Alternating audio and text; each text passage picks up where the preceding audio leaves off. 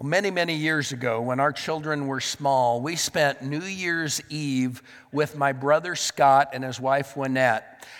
We had all of the kids there, our kids and his kids, and we put the kids down to go to sleep, and then we decided the adults were going to have our dinner. And so we began to grill steaks. Now, it was January in California, so it was warm enough that you would think about grilling steaks on December 31st and January 1st, but cold enough that you didn't really want to be outside. You know, when I say cold, California cold would mean it was 45, 50 degrees, you know. And so my brother and I and their dog Herbie were gathered around the grill, and we were grilling steaks. And when a steak would be done, we would put it on a plate and we would carry it to the pass-through window into their kitchen and hand it in, and then we'd come back and we'd finish grilling steaks. Well, as is always the case when you grill steaks, one steak seems to take 3 or 4 hours longer than the other ones to be ready, right? And so finally, that last steak was ready, and Scott just grabbed it with tongs and started carrying it across the patio to that pass-through window. And that's when I noticed Herbie's eyes. Herbie was dealing with temptation. He was seriously tempted. He seemed to know that he could jump and have that steak, and he was deciding what to do. He crouched and got ready to pounce just about the time the steak made it safely through the pass-through window. Then Herbie kind of sulked off to the corner of the patio and laid down. Have you ever seen your dog pout? Because Herbie was definitely pouting that night. And I remember thinking that night, I wonder if when I am dealing with temptation, if it's that obvious in my eyes.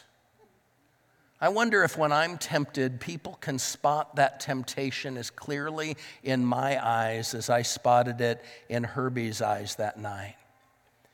I already know that there have been times when I have resisted temptation, when I have pouted about missing out on sin rather than praising God for being able to avoid sin. Temptation, it's something that all of us deal with. It's something everybody wrestles with, and it's a subject that Jesus included in his model prayer when he was teaching his followers to pray. There's one theme that runs through Scripture, and it's the fact that people are prone to give into temptation and the lengths that God goes to save us from its tragic consequences. Temptation started a long time ago. It began with Adam and Eve in the Garden of Eden. God said, you can eat anything. This garden's for you. You can eat anything in this garden, all the vegetables, all the fruit, except the fruit of this one tree. The fruit of the tree of the knowledge of good and evil. And God said, you can have it all except for that tree. And one day the snake approaches them and begins to tempt them. The snake says, are you sure that's what God meant? Are you sure that's what he meant? I mean, did he really say you couldn't eat of the fruit of that tree? Is that what he really meant? Did he really mean that? He said, you're not going to die if you eat the fruit of that tree. You're not going to die. I mean, look at it. Look at it. Look at how beautiful that fruit is. Think about how great it would taste. And you know what? If you eat of that fruit, you will be like God. You will become like God. And so they ate. They ate of the fruit and they fell from God's good graces, and we have been struggling with temptation ever since. Their story has become my story. Their story has become your story too. And just like Adam and Eve, it becomes really easy for us to give excuses when we give into temptation. Well, it's my boss's fault. I just couldn't help it. Everybody's doing it. Nobody's perfect. I didn't know it was wrong. I was pressured into it. I didn't have any other choice. It's just the way I'm made. But the truth is, we give into temptation, and when that happens, we've just listened to the wrong voices. We've listened to the wrong voices. I mean, it really is like that old cartoon where there's an angel on one shoulder and a devil on the other, and we have two voices in our ears. One is the voice of good that invites us to live in his love and to pursue his will, and the other voice tempts us to do the opposite of whatever it is that God wants us to do. His aim is to derail us, to disrupt our relationships and destroy our souls. And because of this reality, Jesus teaches us to pray, and lead us not into temptation, but deliver us from the evil one. And this sentence may be the most confusing part of what we call the Lord's Prayer. It may be the most confusing part of what we call the Lord's Prayer, because when we pray, lead us not into temptation, it sounds like we think the Lord might do that. That he might lead us into temptation. And so why would we plead for God not to lead us into temptation when we know that he would never do that? Look at what it says in James chapter 1. When tempted, no one should say, God is tempting me, for God cannot be tempted by evil, nor does he tempt anyone. James says very clearly God doesn't tempt us, and we'll get back to Jesus' teaching us to pray in just a minute, but this short verse helps us to see at least three facts about temptation. Here they are. The first one is this: temptation is inevitable. Temptation is inevitable. Notice the verse says, when tempted, not if tempted. All of us are going to be tempted. We are going to find ourselves desiring things that are sinful, things that are outside of God's plan for our lives. And one of the reasons that we have to learn to deal with temptation is because we're going to deal with temptation. We're going to be tempted. It isn't just a problem of immature followers of Christ or weak Christians. It's the problem that all of us have. Temptation is inevitable, and that makes the next fact really important. Temptation isn't sinful. Temptation isn't sinful. Being tempted isn't a sin. Even Jesus was tempted. The temptation only leads to sin if we give in to temptation. And then the third fact is this: temptation never comes from God. Not ever. The verse is very clear. God never tempts us towards evil. I've heard people try to blame God for their temptation. They say, God put this temptation in my path to test me. No, he didn't. He doesn't do that. Satan puts temptation in our path to trip us up. James wants to make it clear, God never tempts us to sin while asking us not to sin. He never tempts us. So, if temptation never comes from God, what is Jesus suggesting we pray when he says that we should pray, lead us not into temptation? I think he's suggesting that you invite him to lead you. That you invite him to lead you. Now, normally we see the passage like this: lead us not into temptation, and then the comma. But there was no punctuation in the original text of the Bible. And so those who translated the Bible into English had to decide where our punctuation marks would go in the sentence. And they did a pretty good job, I think. But what would happen if we just moved the comma and put it here? Lead us not into temptation. which is saying, Lord, let me listen to your voice, and I want you to lead me in a way so that I won't end up walking towards temptation, because I have this natural tendency to do just that. I have this natural tendency to do just that. Maybe the best way I've heard it explained is from Max Lucado. He writes in his book, The Great House of God, imagine a father and a son walking down an icy street. The father cautions the boy to be careful, but the boy is too excited to slow down. He hits the first patch of ice, up go the feet, and down go the bottom. Dad comes along and helps him to his feet. The boy apologizes for disregarding the warning, and then tightly holding his father's big hand, he asks, keep me from the slippery spots. Don't let me fall again. The father is so willing to comply. The Bible says the steps of the godly are directed by the Lord. He delights in every detail of their lives. Though they stumble, they will not fall, for the Lord holds them by the hand. Such is the heart of the petition. It's a tender request of a child to a father. The last few slips have taught us the walk is too treacherous to make alone.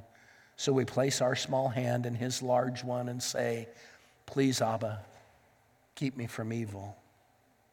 So the point is really, who is leading us? Who is guiding us? I think Jesus is suggesting that when we pray, lead us not into temptation, the key prayer is that we're inviting him to lead us. He wants us to pray about who's leading our lives. And all through the Bible, we see God trying to lead his people.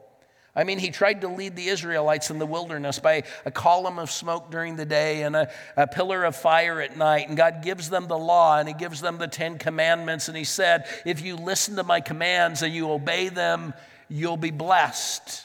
And God tried to lead Israel as a young nation in the face of mounting threats from surrounding nations. And how did they respond? His nation, the chosen people, cried out for a king, a human ruler to rule them so that they could be like the nations that God was trying to rescue them from.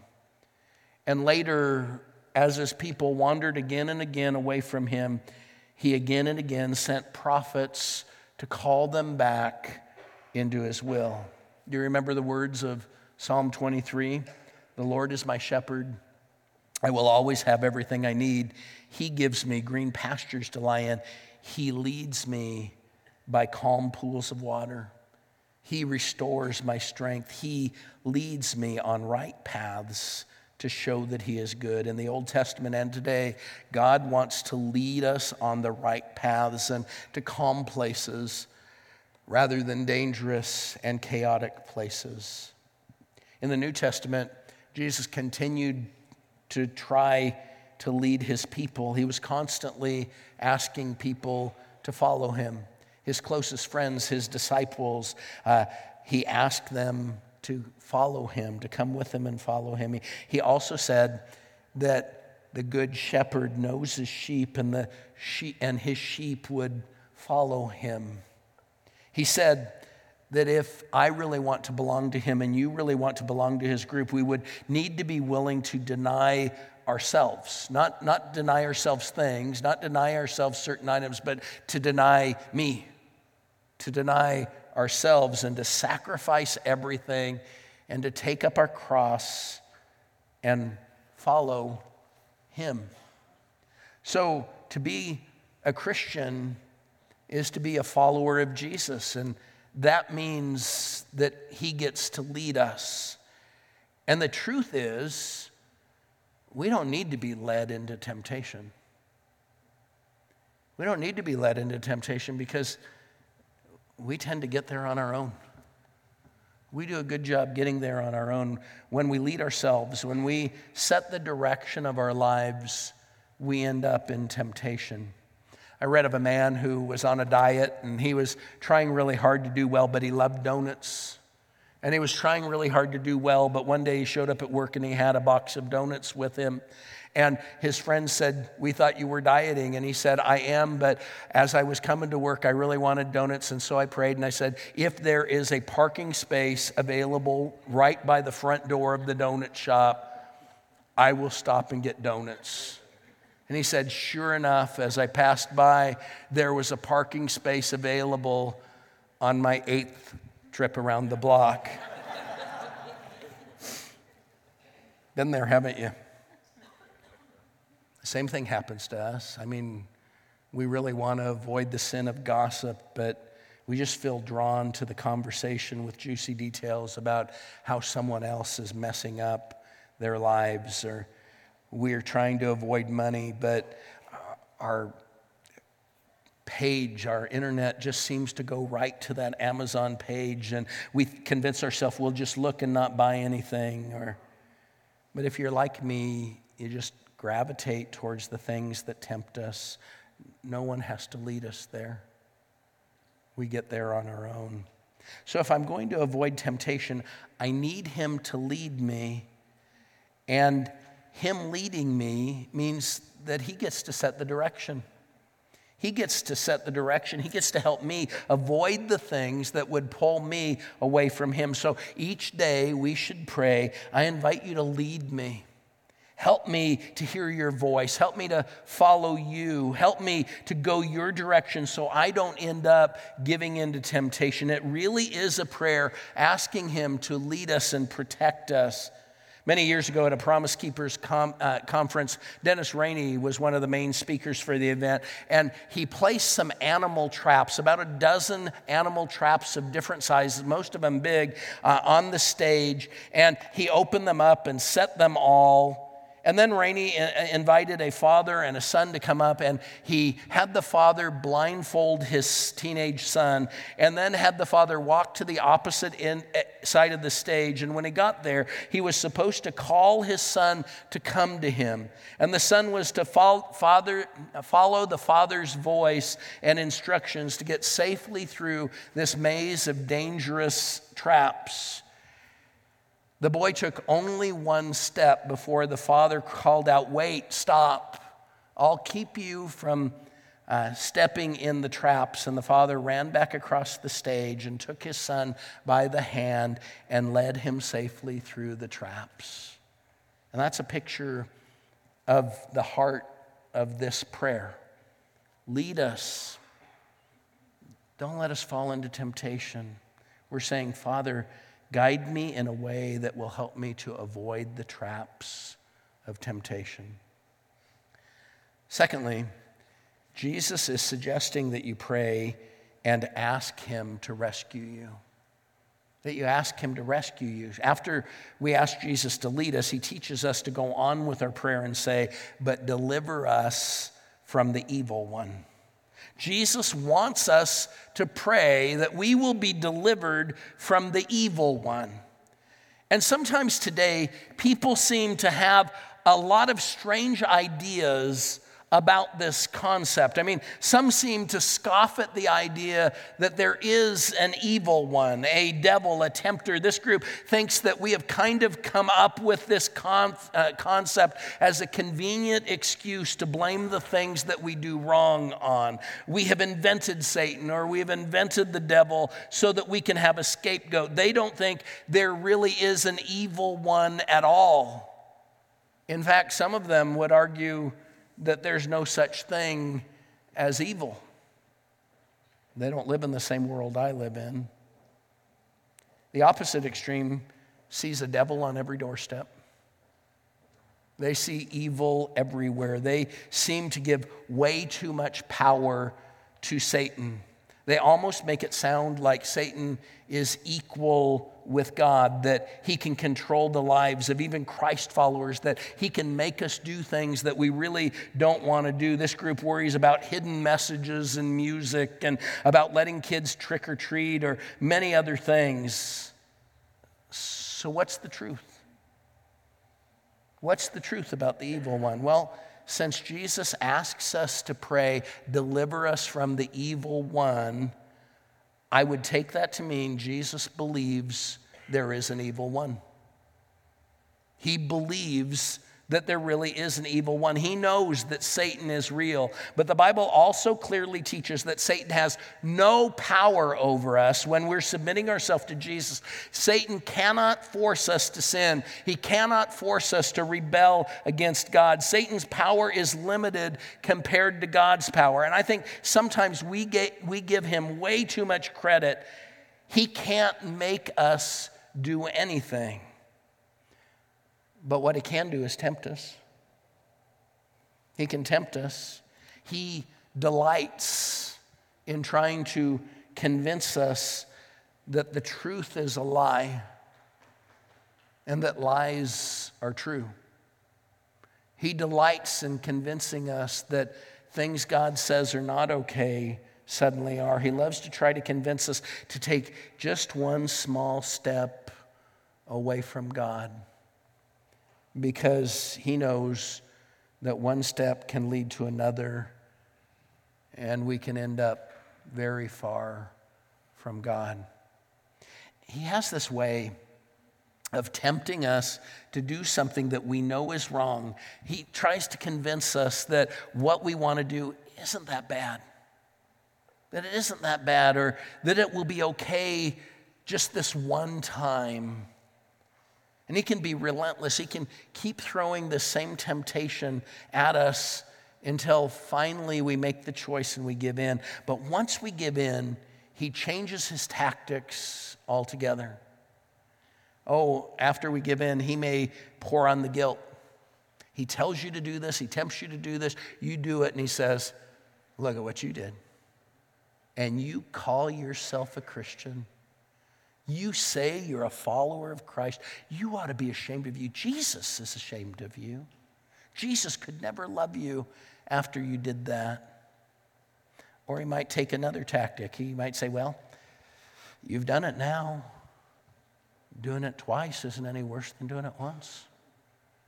Might as well keep doing it. Might as well give in again.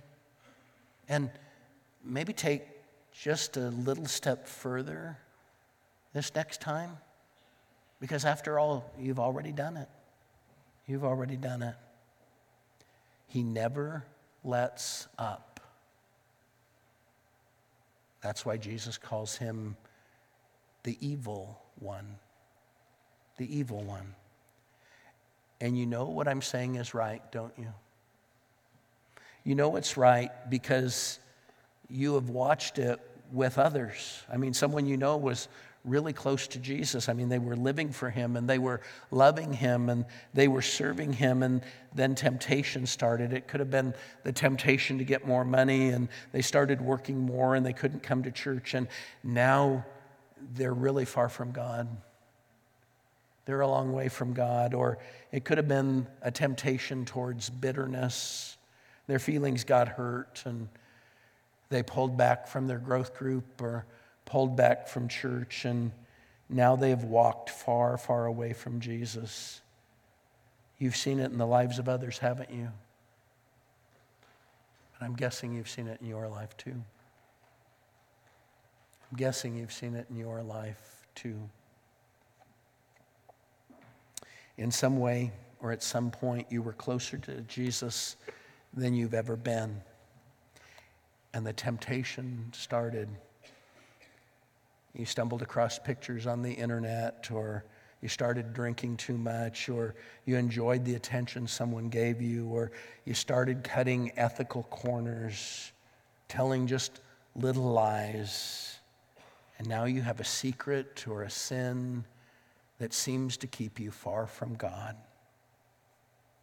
Satan is good at luring us away from our close relationship with Jesus. That's why we call him, well, evil. Evil. So Jesus says we need to ask him to rescue us, to deliver us from the evil one. We need to pray for God's protection against the evil one. And a part of his protection is understanding the truth about temptation. Look at this verse from 1 Corinthians 10. It says this, the only temptations that you have are the same temptations that all people have, but you can trust God. He will not let you be tempted more than you can bear, but when you are tempted, God will also give you a way of escape, or a way to escape that temptation. Then you will be able to endure it. The passage tells us a couple of important things about temptation. First, it says your temptations are not unique. You might think they are, but your temptations are not unique. We all think that our temptation is different. We think that we're the only ones struggling with those particular lustful thoughts or those hateful attitudes or that secret sin that we can't seem to stop giving into. And the passage says the temptations I have are the same temptations everyone else has. In a room this size, I can almost guarantee you that there is someone else sitting here who is drawn towards and struggling with the same temptation that you are feeling pulled towards in your life. Now, why is that important? Because one of the ways Satan likes to keep me sinning is to convince me that my situation's different. That somehow my temptation is unique. I have special circumstances that make what I'm doing okay with God. We think, yes, ordinarily a person would be expected to forgive someone who has hurt them, but my situation isn't ordinary, and God would understand if I don't. Or in most cases, this sexual relationship would be sinful, but our situation is different, so God would say it's okay. Well, I know God wants me to tell the truth, but he also doesn't want me to hurt people's feelings. And in this case, telling the truth would hurt their feelings, so it's okay to lie. We are masters at making excuses because the evil one helps us with that. He helps us rationalize sin by helping us come up with excuses why our situation is unique, why our situation is the exception to God's rule. But here's the thing.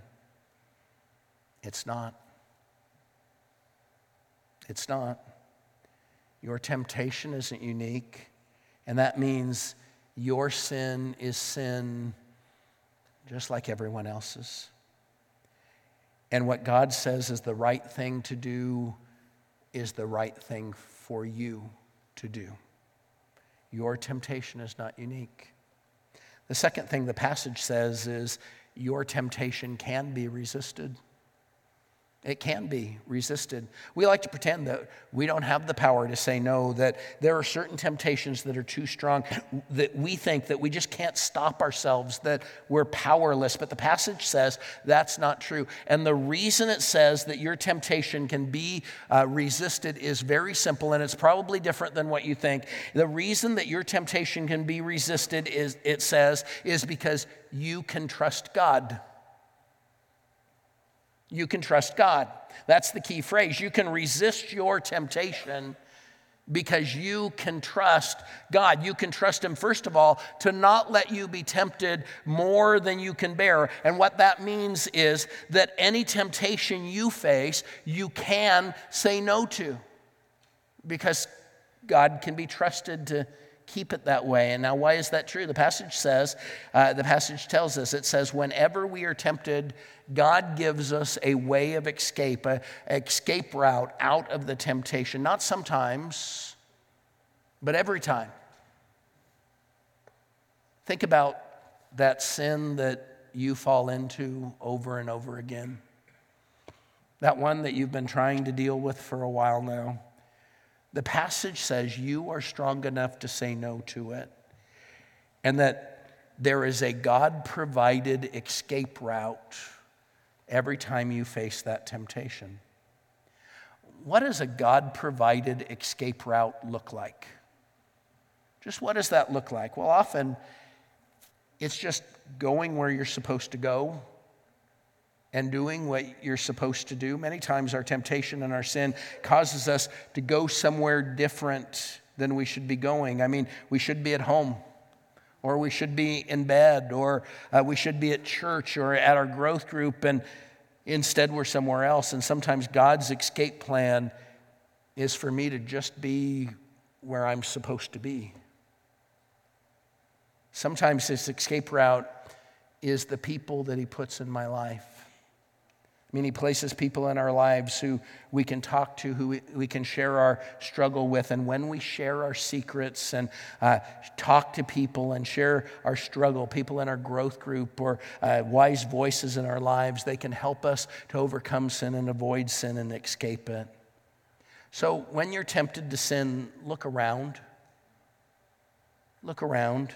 Somewhere, God has provided a way of escape because he's already promised that you are strong enough to overcome that sin, and he can be trusted. He can be trusted. I had one more thought on this, and it's an important one. While it's true that God has given us the strength to say no to any temptation that comes my way, I'm sorry to say I don't always say no. I don't always say no. Sometimes I know it's sin. I know it's not what God wants. I may even see the escape route and walk the opposite way and walk directly into the choice to sin. I'm guessing I'm not the only one that's true of. I'm guessing that's true of you too. So that's another reason that Jesus teaches us to pray, deliver us from the evil one. Deliver us from the evil one, because we're going to sin. We're going to make the choice at some point to let sin lead our life instead of letting Jesus lead our life. And so when that happens, what do we do? What happens when we do give in to sin? What happens when I have known what's best and I've seen the escape route and I've felt the urging of God trying to keep me from sinning, and I still made the choice to sin? This next verse helps us to know the answer to that. Look at what it says in 1 John chapter 2. My children, I am writing this so that you won't sin. But if you do sin, Jesus Christ always does the right thing, and he will speak to the Father for us. Christ is the sacrifice that takes away our sin and the sins of all the world's people.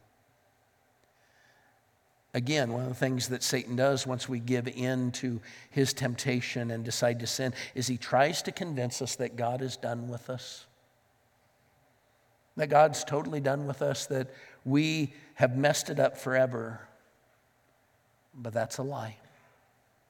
That's a lie. If you are a Christian, if you have trusted Jesus with your salvation, and you've given yourself completely to him, I want you to hear the truth. When we sin, Jesus will step in and speak to God on our behalf. Because I've trusted Jesus to save me when I sin, Jesus is my advocate, my lawyer with the Father. He says, he's one of ours, God. He belongs to us.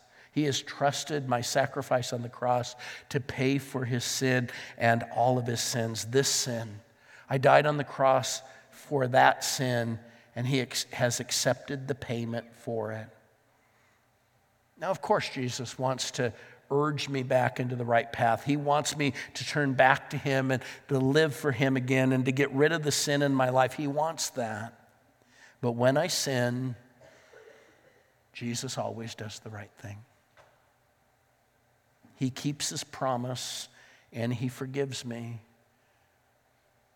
because he loves me.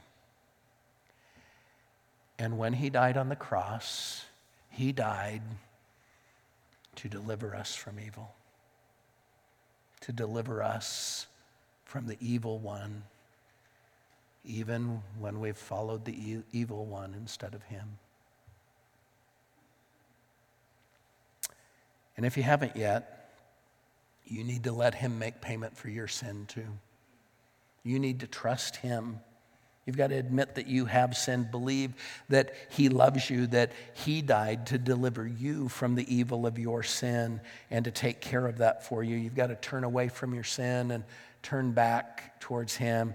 And then you need to commit yourself fully to him and signify that by being baptized into Christ, dying to who you were and living again for him.